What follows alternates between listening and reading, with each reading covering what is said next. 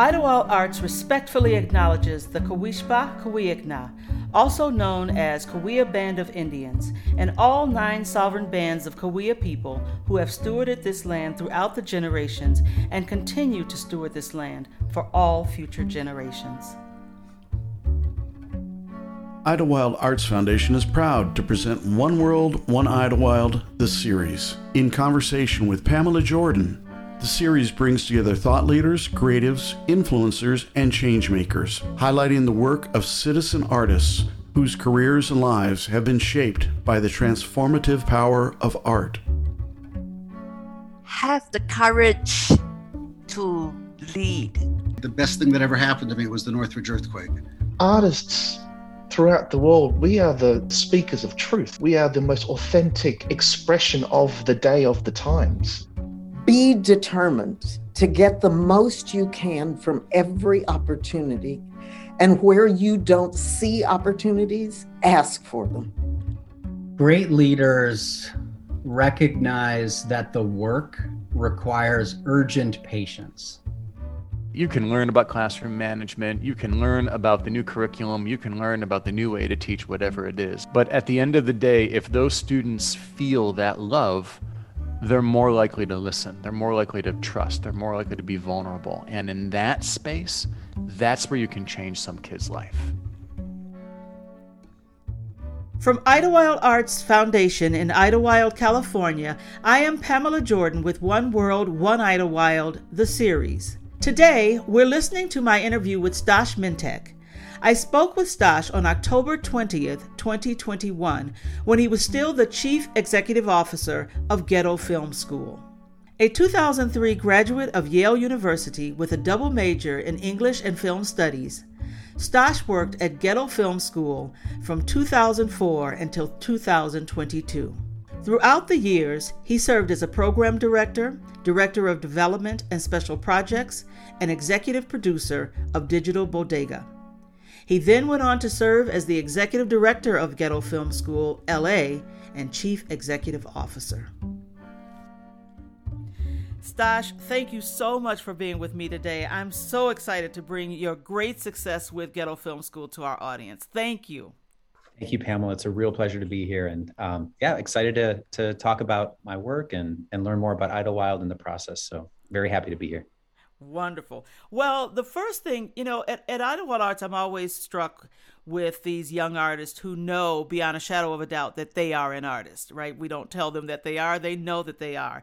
I'm wondering for you, when did you know that you were a filmmaker, that was what you were meant to do in life? Oh, that's a great question.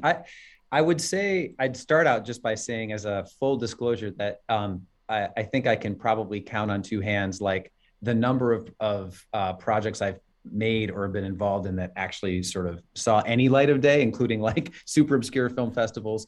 And these days, when I make a project outside of GFS, it's really just a way to relax and kick back. I love being on a set. I love the creative exchange of ideas and the ticking clock and the realization of a vision in real time. That process, I almost find like therapeutic at this point. So it's sort of like my time off to kick it is to make movies on the side. But I have the privilege of running an organization that is generating and helping young people produce hundreds of films a year. So we are kind of like a mini studio in that respect. And to go back to the heart of your question, it really, like, I should back up and just say, like, I grew up on a sheep farm in Wisconsin. So like deep country, like my parents were back to nature hippies. And so, there wasn't a whole lot of anything except just like cows and like farmland when I was growing up. But when I was 5, my folks got one of those camcorders. It was like the old school VHS. You remember, like, they were like the size of a bazooka, and they Yes. were really heavy. And the idea was we'd make home movies, but almost right away we started making like action films and superhero movies, and they would let me direct. So I was like 5 and like saying like, all right, in the next scene. So pretty early on, I was like getting to make movies just at home for fun. And then watching them back and playing them back. So from as far back as my memory goes, I've always loved the idea of coming up with a story and then realizing it visually. and then through, through school, and then even out of school, when I first graduated college, I was thinking like, like that movie thing, making movies is really going to be my path. I was really fortunate to learn about this organization that was committed to that and helping young artists make movies and realize their dream when I was like 23 years old, and got hired as a summer teacher at GFS. And basically I've never left. So I can tell you a lot more about that, but that connection for me clicked right away of, I know how much fun it is to make a project and realize it. And I've had a chance now to help young people make, I don't know, it's like probably thousands of movies now that GFS has been produced over the years. That's so incredibly interesting. I know for myself, but also so many arts administrators that I've met, over the years. That path, that artistic path is so important and necessary for running our institutions. You have to understand that passion for these young people and what's really driving them. Let's talk about Ghetto Film School, because it's now just over 20 years old, and I'm always struck by what a founder sort of looked out into the world and said, this is missing. We need to have this. And now, over 20 years, it's still going strong, stronger than ever. Tell us how Ghetto Film School started and who started it. Sure. So our founder is a guy named Joe. He was a social worker by training, and he was living and working in a neighborhood in the South Bronx called Hunts Point for many years, doing a variety of things, running different programs. And then he got a fellowship in 1999 to go to USC Film School, which, is sort of an unexpected direction. Most people in social work don't go to film school. But he had this idea that perhaps he could learn the storytelling techniques at film school and then help to tell stories of his own community that weren't getting told at that time. But while he was at USC and going through the film training, it dawned on him that it would be a really amazing thing to bring back that kind of quality of education and the amount of resources. I mean, SC has an incredible campus and these amazing studio spaces and equipment and guest filmmakers coming in all the time and helping to make it very real for the students there. And he thought, it would be really cool to bring something like that back to his own community in the Bronx. So he actually, that next summer, so the summer of 2000, he took the curriculum from the grad school, didn't even white it out. It still said USC at the top, just boosted it. And he came back to the Bronx, and he brought two of his classmates with him who'd been in the grad school program. And the three of them just taught the program, the exact same thing they had just been doing at SC, basically. And they got a group of teenagers together from other programs Joe had run. And I think there were 13 kids in that first class. And the assignment was the classic grad school film assignment, like make a short film with no dialogue that's like 5 minutes long. And at the end of that summer, of the students making these projects that were, again, taught at an MFA level, they were studying great films. They were it was almost like Joe and his colleagues didn't know enough to dumb it down. You know what I mean? Like they were just teaching it unfiltered at a top high level to these smart teenagers. And at the end of that summer, every kid completed a project. They did a public screening. 200 people showed up to see these works. And several of these movies could have definitely competed in the grad school program at USC. Like they were at that level. And this is without any of the infrastructure. Like they were in a borrowed bodega storefront, like literally teaching out of a bodega. And they had a couple computers from a school that Joe knew that like loaned it out. It was like a $0 operation that first summer. So they knew that they were onto something that even without any resources at all, but with a really high bar of expectations and a certain kind of purity of art, that it wasn't about other stuff. This was just about helping young people tell stories. They were getting this outstanding product that came out of it. So, we've grown a lot over the last 21 years, but we've always tried to maintain that high level of expectation. We never dumb things down for the students and a real strong commitment to their story. In fact, to this day, we sign a contract with the students when they're accepted to the program that tells them we will never tell them what story to tell. We will just try to help them realize the best version of their own story. And so that means you have kids coming in, and some of them are making like sappy love stories, and some are making like zombie thrillers, and some are making really thoughtful kind of transcendental sort of meditations on life. And it's all just a reflection of their own style and voice, rather than projecting onto them, hey, you all have to make a story about X, Y, or Z. So let's stick with that a minute. It takes a lot of roles. It takes a lot to make a film, right?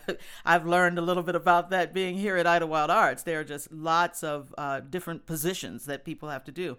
Is every student exposed to all aspects of filmmaking, or how does that work?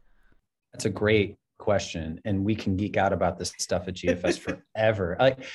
When I was hired in 2004, I was coming in with really more of like a screenwriting training. That had been my focus in college. So I was really interested in bringing like stealing the best ideas I learned over 4 years of storytelling and the screenwriting practice. So building in lessons to that. And Joe had come from USC, which has a heavy production focus. And over the years, we've hired young teachers who come from all kinds of backgrounds in terms of different film schools and approaches. And we've always sort of woven in the best, like the curriculum and pedagogy today is this rich tapestry of all the best kinds of training, all taught at a sort of high, legit film school level. But I would say, if I had to sort of really simplify, I would say a good day at GFS, you're going to get three things. And it's almost like picture a pie chart. That first slice of pie is going to be storytelling. So you're going to be doing writing exercises, developing characters, learning 3-act structure, and really getting deep into that writing process. Another third is going to be the technical. So learning how to operate a camera, learning how to edit on software, learning the ins and outs of the technical pieces of what it takes to make a film.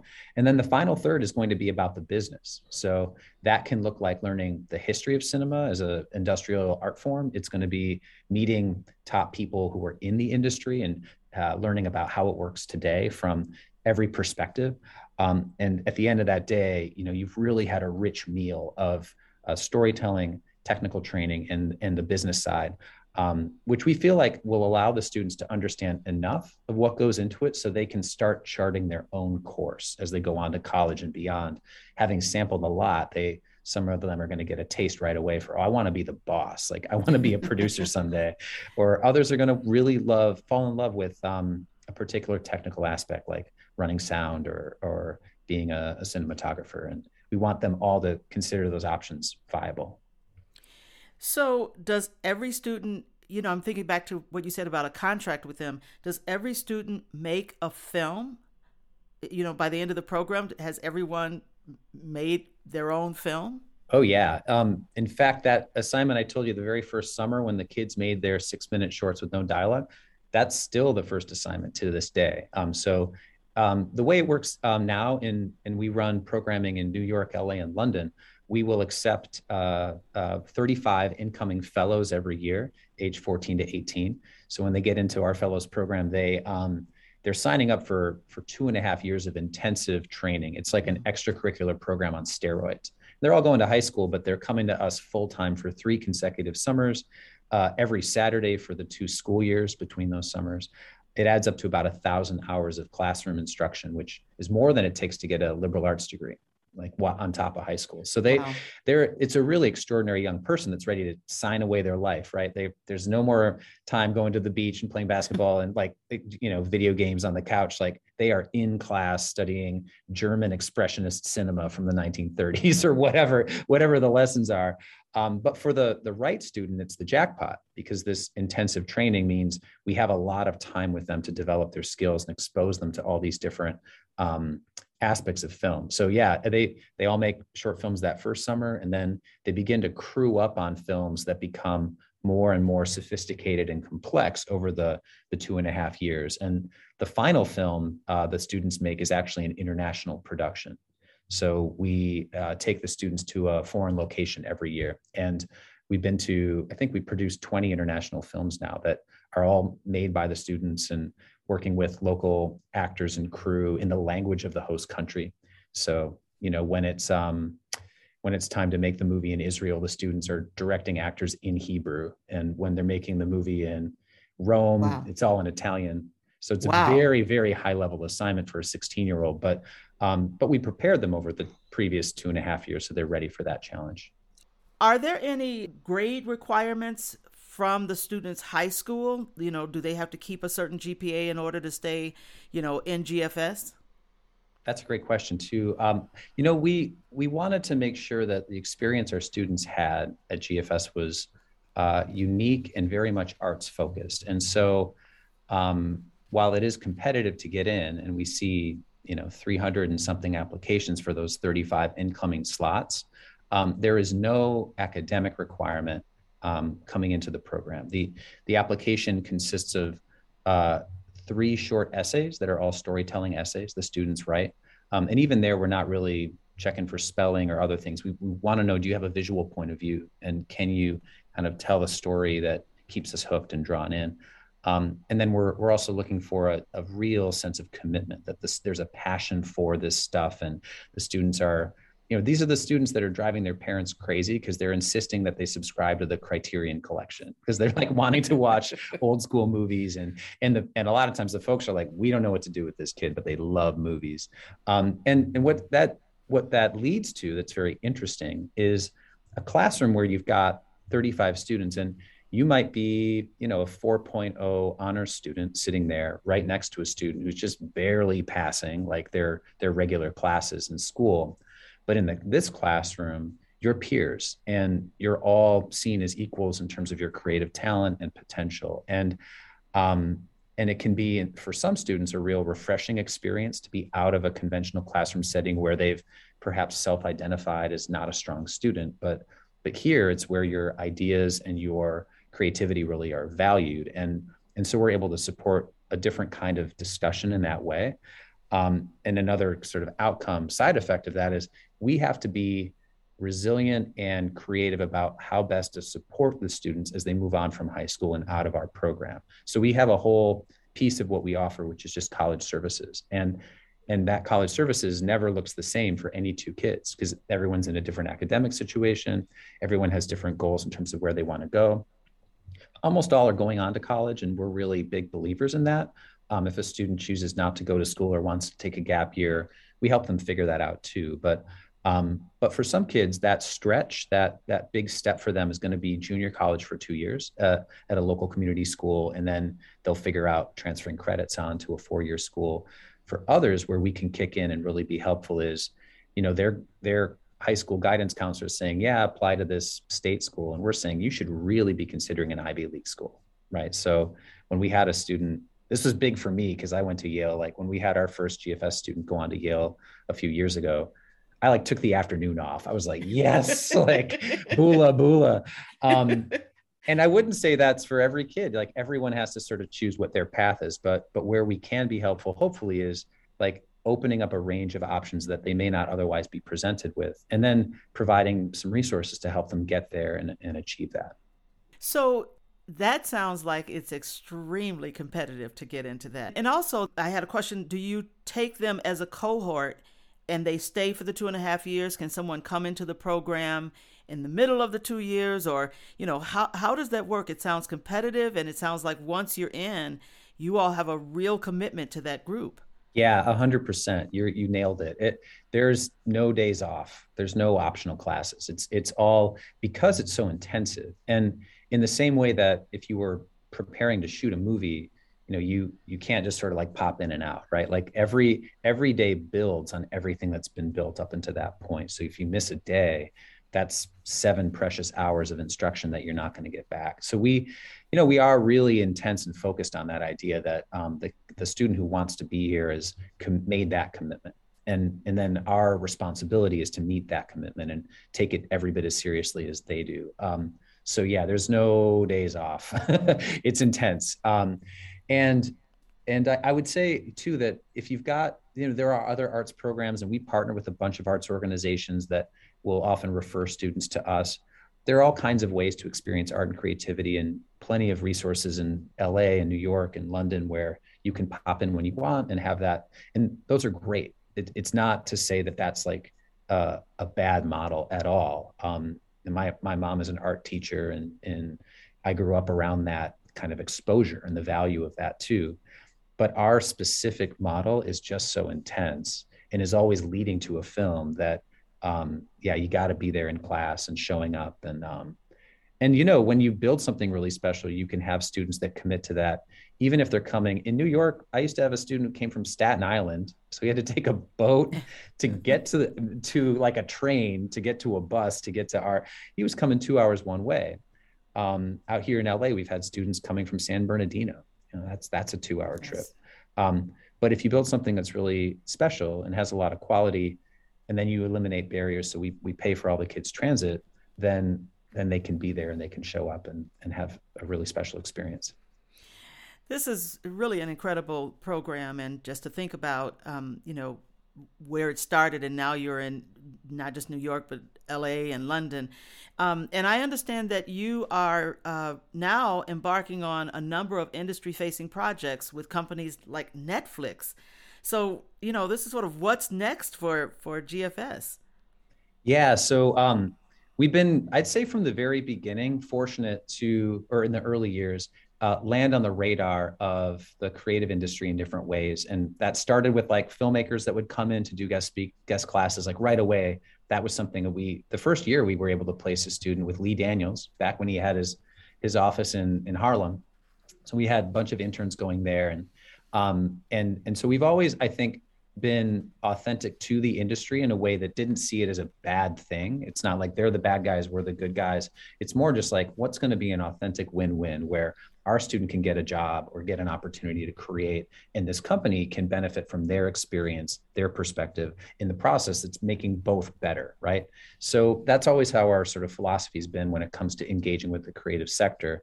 When we expanded to LA, that ramped up quickly because, the studio system lives here, and we've now got dozens and dozens of partners within the creative industry across all 3 cities, New York, LA, and London. You mentioned the Netflix project. We actually got 2 things going with them right now.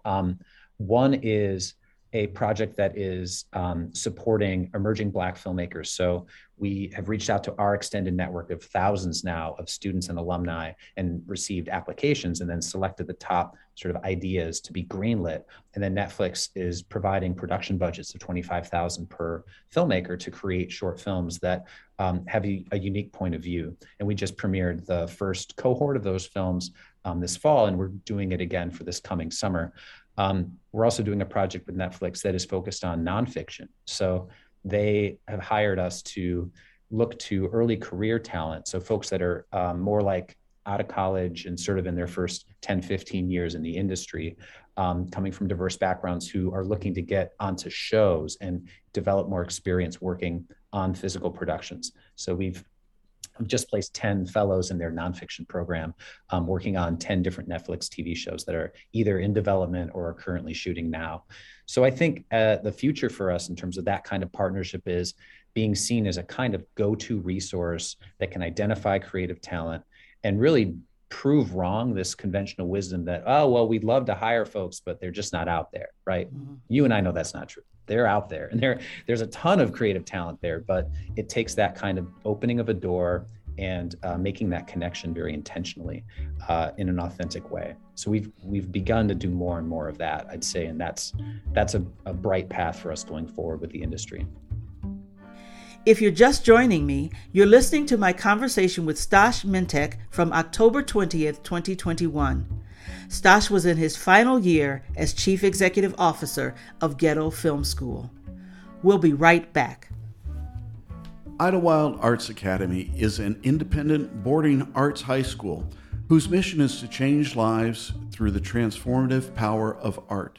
Located just 2 hours inland from Los Angeles and San Diego and 1 hour from Palm Springs, the school sits on 205 acres of forested land in the San Jacinto Mountains. Academy students receive a challenging college preparatory academic curriculum while engaging in pre-professional training in their chosen arts discipline. The school is also home to its world-renowned summer program that serves children starting at age 5 through adults age 95. Idlewild Arts believes that art is the greatest teacher of humanity and that the practice of creativity, no matter the ultimate expression, hones each individual's desire and ability to craft global change.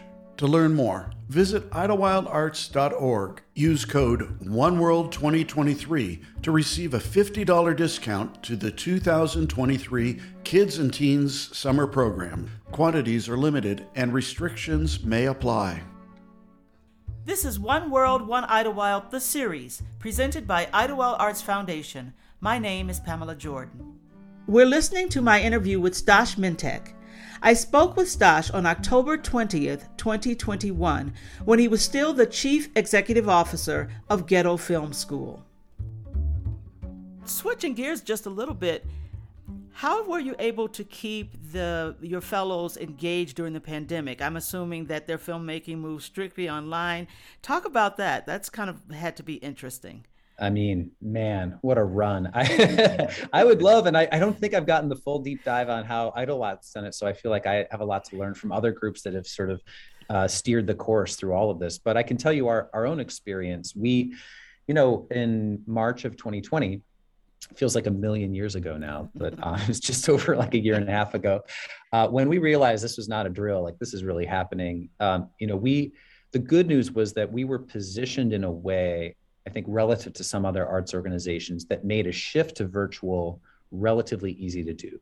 Part of that was because we were already located across 3 cities, so New York, LA, London. And that meant that we were accustomed in a business sense to be working remotely and across time zones and to have a certain level of autonomy across our teams that gave folks local control about decisions and how they spent their time. So from a kind of a organizational standpoint, we were prepared to take our laptops home, work from the living room, plug in headphones and just get right back to work.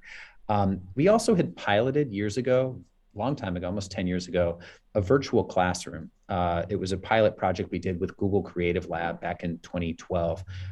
And they were still trying to figure out video chat software at the time, but they funded a year of us being able to basically organize special classes with different cool filmmakers that would come in and teach classes to young artists from around the world. So we had kids from 60 different countries dialing into these remote classes. So we had some experience already organizing that. And we had the passion of the students themselves so that, they were ready to show up the next day. And in fact, I think they were looking around and watching a lot of things that had been built and established for them, like melt in front of them. They watched school sort of collapse around them. They watched like summer programming go away.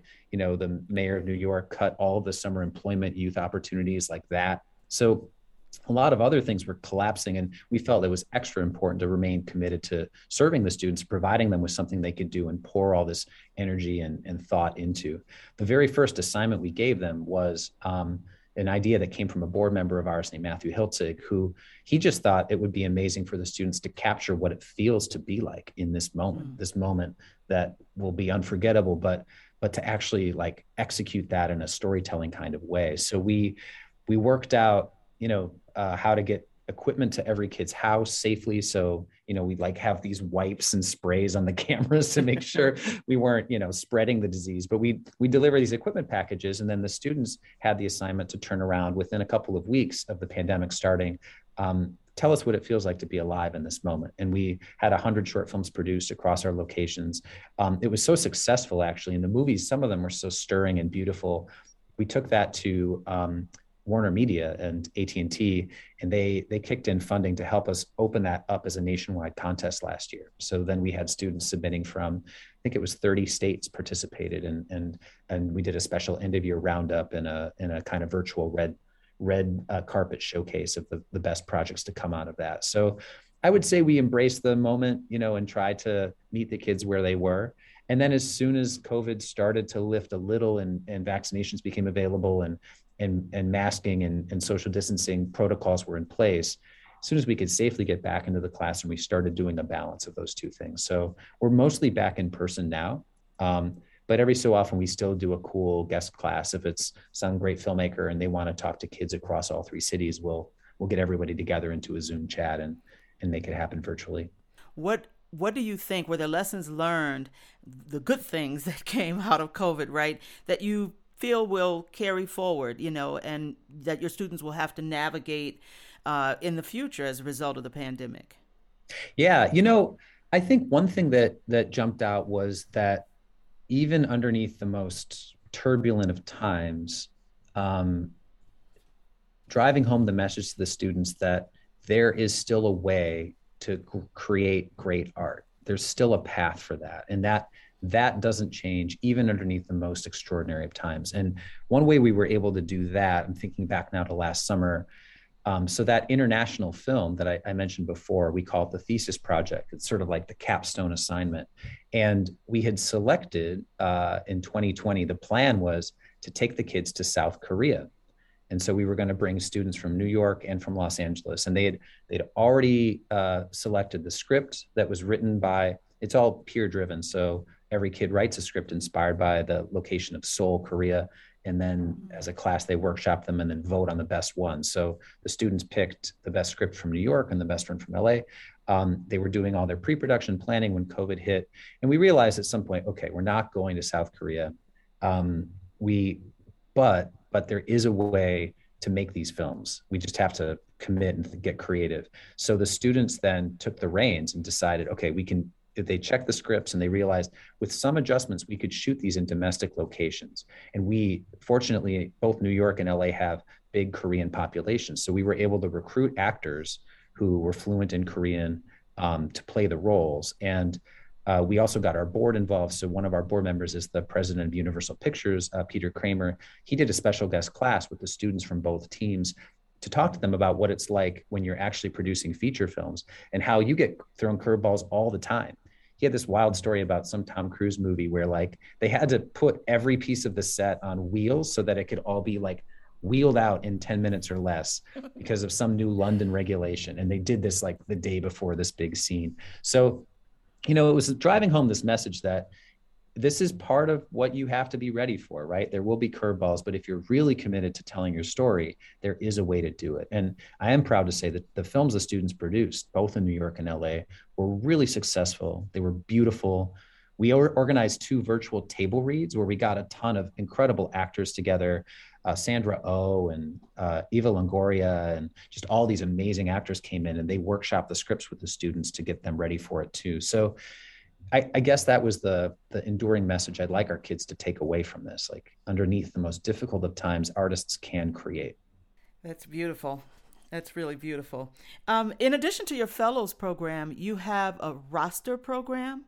Is that right? Tell us about that. Is that for high school students as well? Yeah, so GFS today, we do 3 things. So we run that fellows program. We've been talking mostly about that today. And that was started our first summer. That's the core program for teenage students who are age 14 to 18. The roster we launched about 7 years ago in New York and then expanded to LA more recently, and we're opening in London next year. And that is more career focused. So if fellows is focused on helping young people find their voice at a young age, roster's about getting that opportunity to actually make a career out of this stuff. So the roster serves as a kind of network where young people can connect and share best practices and also job opportunities as they arise. We've got about 4,000 members in the roster network now. That includes anyone who's ever done a GFS program. So alumni get into roster automatically, but we also recruit roster members from New York and LA who they're a senior in college or they're just out of college now, and they're trying to navigate this industry. They might be the only one in their family trying to figure this stuff out, and the roster is a resource for them. So it serves as a network, and it's also where when we get calls now, and we get calls every day now, no exaggeration, from every kind of studio and creative company and ad agency and brand, and they're looking for a junior executive, or they're looking for someone who can be a sound recorder on a shoot tomorrow. We have this pool of amazing talent, and we can turn around 10 resumes same day that can be considered for job placement opportunities. So roster's doing that work as well. And every time we place someone into a paid job or internship, it's a win for us. It's a win for our partner companies. And we've even done certain kinds of roster focused activations that are like, when it comes to actually like the new iPhone that came out, they brought in a group of our roster members to create original films that were shot using it before it was like released as a product. So the students were shooting, they call it vertical cinema, right? Because normal cinema is 16:9, but you turn an iPhone this way, it's like 9:16. So our roster students created original work And that was something that helped promote this new product, but also give our students money and training in the process. So that's the roster is more like the job opportunity path. And then I said we do three things. So in addition to fellows and roster, we also run a consultancy called Scope. And that is very much external facing. So it's not about our internal membership of young people. That is about helping big corporations and other institutions, foundations, solve problems that are at the intersection of youth and creativity. So Scope projects vary super widely. They happen all over the world, but they leverage our sort of talent and the top alumni that come through our program. We can hire for Scope projects. And so Scope is a wide range of different interesting activations that brings in money to help keep the programming free for all of our students at GFS. You know, I have to say, I'm hearing you point out, you know, these programs that you have, and they're incredibly successful. But I have to tie that to the fact that you've been there since 2004, and you're, you know, climbing this arts administration ladder so much so that you're now CEO. So you have had a hand on all of this, right? Because I can just see your trajectory. What keeps you involved and you know, just creating new opportunities for the students and for the alumni, and what is underneath that passion that gets you to do this? I mean, that's a great question. I would say, like, my short answer is it's never dull. There's never been a boring day in my 17 years at GFS. There have been some wild moments, but it's never dull. Backing way up, like when I first graduated college, I took a job like right out of college that fall at ABC in New York. And I was moving to the big city. You know, this was like an exciting moment. A kid from a farm is now like working at the big ABC headquarters. And I was in a department called Standards and Practices, which is like, most people don't know about it unless it's messed up. Because S&P, their job is to just make sure before anything goes on the airwaves that it's all like kosher, that none of it breaks any of the rules of the FCC or has any indecent content or whatever. So it was the weirdest job, Pamela. I was watching beer ads. That was my assignment. Like, I had a job with an office and a door that closed and a TV, and all day long I just watched beer commercials over and over again. Occasionally I would have to like catch something in the beer ad, like, oh, can't do that. And it was a wild like introduction to the city of New York. About 6 months into that job though, I started to realize, like, I don't think this is for me. Like I could tell that this path wasn't necessarily going to get more challenging or more interesting. It was just going to be more ads. And it was a good job. It was good pay. I got benefits. You know, it was like kind of crazy to leave it fresh out of college. But right away I started thinking, like, I'd much rather do something. If I'm going to spend my time on something, I'd rather do something that was inspiring, that I believed in, that was challenging, that kind of connected me back to filmmaking and something that I really love and care about. And it was like, the moment I thought that, like, I chance encounter, I met someone who knew about this thing called Ghetto Film School that had just, you know, been getting started. It'd been around a couple years as a summer program. It was just becoming a year-round program. They were just at the point where they could actually pay someone to work there. But like the early years, it was just all volunteers. So I threw my hat on the ring and never looked back. And I'd say that's been true all along. It's, you know, been interesting and challenging and always connected to this sense of purpose, and everyone involved is a super big movie geek. So that's fun. And yeah, I think working on something that you watch grow over time and seeing an idea come true, right? Like sort of seeing that vision through is a thing that I keep coming back to. And there's always more. There's always another exciting chapter that we have in store. And the next 10 years are looking very bright for us. So yeah. You know, people will hear your story and see the success of GFS and think, well, you know, you've arrived. But I know that I think you're a third-year fellow with the DeVos Institute of Arts Management at the University of Maryland. And you're working with Michael Kaiser, and I actually interviewed him also for the podcast. And my point for bringing that up is you're not resting on your laurels. You're thinking, what is next? How do I improve?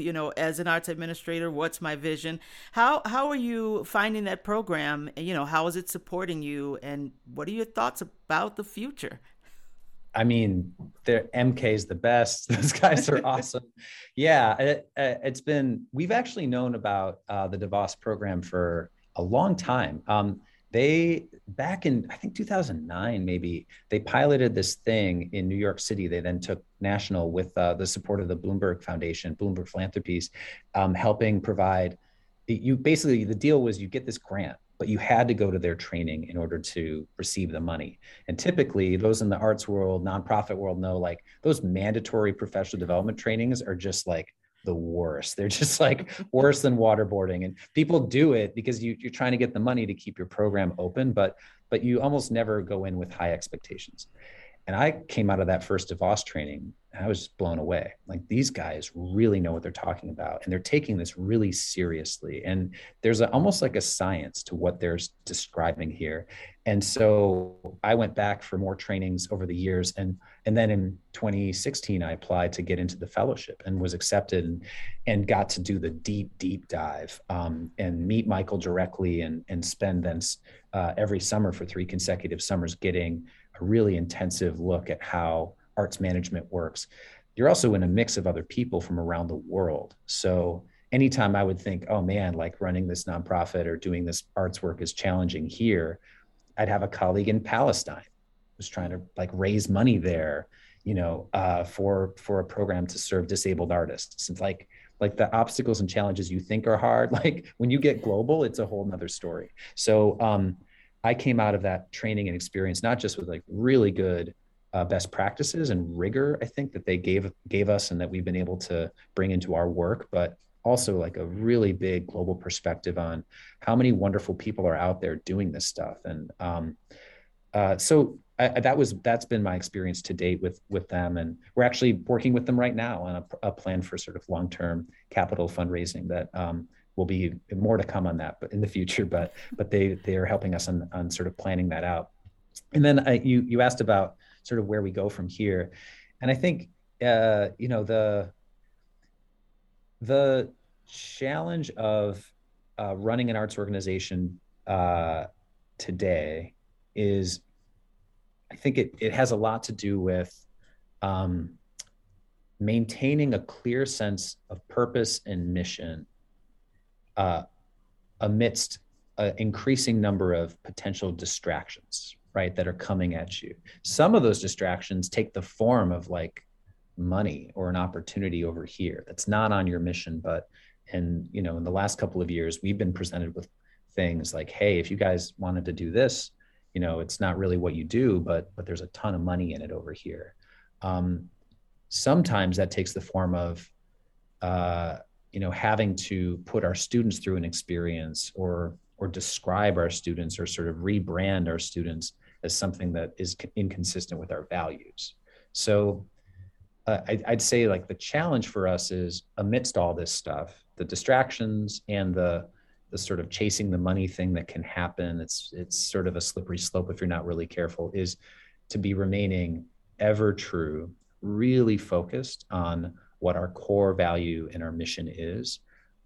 Because as our profile grows, we're getting just offered more and more stuff. And you have to get picky, and just stay really clear on, this is why we exist, this is who we serve, this is what we're here for, and politely decline things that would take you off of that course. They're very fortunate to have you in this CEO position. You just have such a clarity of mission, and you've been involved so long that even adds a deeper value. So my last question is, what's your advice to young filmmakers who don't have access to programs like Idlewild Arts Academy and Ghetto Film School? What's your advice to them? I mean, call me, like, come to GFS. We're doing stuff around the world now, man. We're doing a project in Greece. We're doing a project in Baltimore. We're doing, we're in conversations with cities around the country. So we are able to help more than we used to be able to. It used to be you had to like live in the Bronx in order to be able to do GFS. And we have expanded our footprint. But I would say it also goes back to this idea we were talking about earlier that you can always be creating. That is a truth that you might find, people challenging that or pushing back on that, but you have to really just accept that as the truth. There's always a way to create, and sometimes the big obstacles become the big thing you can be telling the story about. I go back to that assignment of tell us what it feels like to be alive right now in this moment. If you can write that down, you can shoot that on an iPhone, you can, you can record an audio memo that then you share out with the world. So I'd say embrace the obstacle when it's presented to you, turn it into the thing that you want to use as your fuel for creativity. And come reach out, ghettofilm.org. We'll help you if you need a lift, but we're here for the artists. Stosh Mintek, thank you so very much for speaking with me today. It's been a real pleasure. Thank you so much, Pamela. It's an honor to be here and real pleasure to have the conversation with you. Thank you.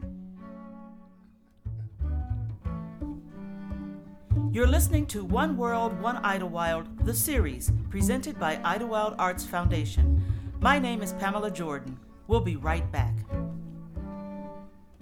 At Idlewild Arts, we believe that art is the greatest teacher of humanity, and that the practice of creativity hones each individual's desire and ability to craft global change. Please consider supporting the students of Idlewild Arts by visiting idlewildarts.org/giving to make a gift today. From Idlewild Arts Foundation in Idlewild, California, I am Pamela Jordan with One World, One Idlewild, the series. Today, I'm speaking with Anh Tran, a senior from Vietnam who attends Idlewild Arts Academy. Anh, thank you so much for speaking with me today. Hello, Pamela. Thank you so much for having me on your podcast. It's really my honor. Thank you so much. I know it's a busy week. It's graduation this week, and so thank you. I'm so excited that you're talking to me. I want to go back. I had the privilege of meeting your dad via Zoom, and I know he's a pretty big deal. He's a very, very well-known saxophonist. Talk to me about growing up, at home, growing up in Vietnam and being with such a high-profile dad, and just your beginnings. Well, I was really lucky to be my dad's daughter, to be honest. He's a big deal. Yeah, he's awesome. He is my mentor, my dad, my teacher, my best friend, and my stage partner at the same time. Well, in the beginning, I always grow up. I was born and grow up with music in the family, music and art in the family. But I didn't really start music until I was 4, and that was when I started playing the piano. Like, I played classical piano, but then I didn't feel the connection with it. So I moved on and tried multiple different arts, like musical theater and like visual arts. And then I did a little bit of dancing for a while, but then I still didn't really feel any connections until I met my best friend, saxophone. And that's how my journey kind of started. Yeah.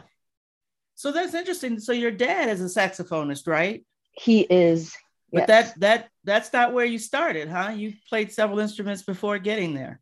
Yeah, because, well, actually, he didn't let me play the saxophone because he was like, it's not a very feminine instrument. And I fought for it. I fought for it. I was like, I like the saxophone. I need to play the saxophone. He's like, and then he just eventually gave up, and he's like, yeah, I'll teach you the saxophone. Yeah. So, so that's really interesting. You had to fight your way to it. And then how did you find Idlewild Arts? Because it's quite a commitment to come to a boarding arts high school all the way around the world. How did you find Idlewild Arts, and why did you choose to come here? Well, it's a pretty much, well, I always wanted to study abroad in the United States, because part of it is because my dad studied abroad in the States. He was the first Vietnamese who got scholarship to go to Berklee College of Music. And I wanted to prepare myself before I go into a college, like an entire new place. I want to prepare myself so that I was like, can I study abroad, like for high school? in the States, and that's how I found Idaho Arts. And like at the same time, I was a teenager, and my dad like can't keep up with me, so he was like, "You gotta go somewhere." And then we were traveling around in the States to find school, and then we found Idaho Arts online, the very last minute, and my entire family went up, and my mom just fell in love with Idaho in general. I still remember the day that I walked on campus and I saw people with their instruments on their back, and like the smell of pine cones and just really friendly people on campus. And that's when I know that I wanted to be here. You know, that's funny you say, I mean, I know you're a teenager and I know what that means to be a handful. But, you know, you have such energy and, you know, that you bring to everything that you do. I love to see you perform. Talk to me about playing with the jazz combos here, because like I said, you just bring such energy when you're performing. What do you like about it? And, you know, studying with your teachers and things here. About the jazz combo, I really like my jazz combo classes. Well, I am the only the female jazz player, woman in jazz. And it's a very good curriculum that I study. You know, I actually developed and I have improved a lot about my jazz skills since I came here. We have combo class twice a week, and then we have jazz theory, we have jazz history and all that. But jazz combo is a place where we like come together and we have rehearsal, we play songs, really cool jazz songs that our teacher Paul Carmen chose. And then we have Marshall's class, ensemble class, twice a week. And that's kind of, combo is like more like concert material that we rehearse. And then we learn about the techniques and like how we play certain tunes, like the way that we play it. And then we learn about classics or like modern jazz. It depends on the combos that we're in. And for Marshall class, it's more like an improv class. So we jam, we have jam session, live jam session. And then sometimes we just sit down and listen to new music. And it's really cool. That explains why you're so uninhibited on the stage. I know we had a guest artist here this year, Delphio Marcellus, and he was here as an artist in residence, and he saw what we all see when you're on stage and so full of life, and he chose you to go on a tour with him, right? With his band. Yes, he did. Tell us about that. I was really surprised and I was really happy. I feel like I'm very lucky, because if I wasn't a part of the Iowa arts community, I would not be able to meet him, and I would not be able to study with him, and I would not be able to be, you know, be seen by him and be picked up and go on the road with Mr. Delphio Marcellus. And he is a very strict teacher and a mentor. But he is a great stage partner to be playing with. And I learned a lot from that 3 days trip I went with him. And that was my first time performing outside school in America. And I will never forget that day. Did you all know he was going to select someone to go on tour with him? No, I don't think so. I didn't even know that he was gonna go on tour, and I didn't know that he was. Well, funny story. He jokingly said that. Well, when he was asking me, like, do you have any idea like why we chose you to be on this tour? And I was like, because you wanted to give us the opportunity to learn from you and your band and such. He was like, no, because you guys are minimum wage. And I started laughing really hard. I mean, it's true, but well, funny story. His band, two of his band members cannot make it to the show, so he had to ask around, and then nobody else could make it to the show. So he was like, "What if we take the youngsters to be on tour with us?" So that's how he picked me up with another friend in Missouri. That's really, really incredible. What an experience, at this young age. And next year you're off to college. Where are you going to college? I'm going to Berklee College of Music. Woohoo! Following your dad's footsteps. Yes, I'm on a full ride to Berklee. That's excellent, and that's really great. So as you prepare to leave, what advice would you give new students coming in, right? It's a lot to sort of navigate here at Idlewild Arts. So what advice would you give that, freshman or sophomore coming next year for the first time? I would say that take as much classes that interest you as you can, because that's like the one thing that I regretted the most my first year, is that I have a lot of free time on my plate that I didn't really, I did use them, but there's a lot of really cool classes that I didn't take, and I cramped them all up in my senior year. And I have like 22 classes now because I cramped them all up in my senior year. And I think that if you wanted to learn, just take advantage of what the opportunity that you have, like if when you're here in Idlewild Arts, just take as much classes that interest you as you can. That's really great. And one more thing I thought about just listening to you, what will you miss about Idlewild Arts when you graduate and go to the next thing? I'll miss everything about Idlewild Arts. I'll miss the campus itself. I miss Idlewild itself. I'll miss the people, my second family that I created here. I'll miss my teacher. Yeah, I'll miss this place. But I'll come back to visit. Well, Idlewild Arts will miss you, Anne. Thank you so much for speaking with me today. Thank you so much for having me. It's my honor. Thank you so much. My guest today was Anne Tron, a senior at Idlewild Arts Academy. I spoke with Anne via Zoom on May 23rd, 2022.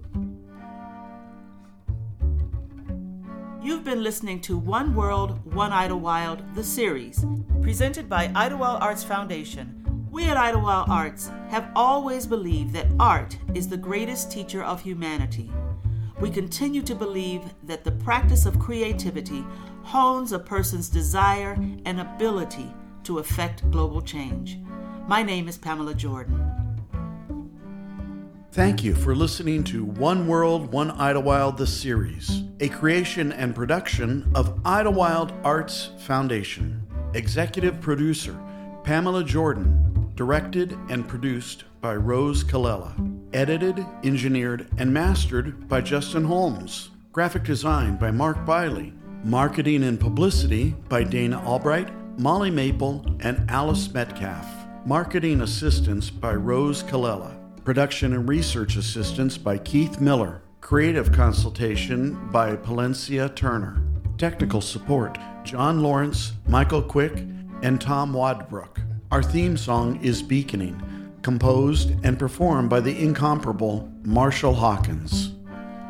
Pamela Jordan was appointed president of Idlewild Arts Foundation in 2014. Prior to this position, she held the distinction of being the first female and first African American head of school of the Chicago Academy for the Arts, a position she held for 12 years. She currently serves on the boards of the California Association of Independent Schools, the Association of Boarding Schools, and Art Schools Network. Pamela is also a member of the Global Education Advisory Council for Shanghai Hauer Collegiate School, Kushan. One World, One Idlewild, the series is a production of Idlewild Arts Foundation. Any use of materials, including reproduction, modification, distribution, or republication without the prior written consent of Idlewild Arts Foundation is strictly prohibited.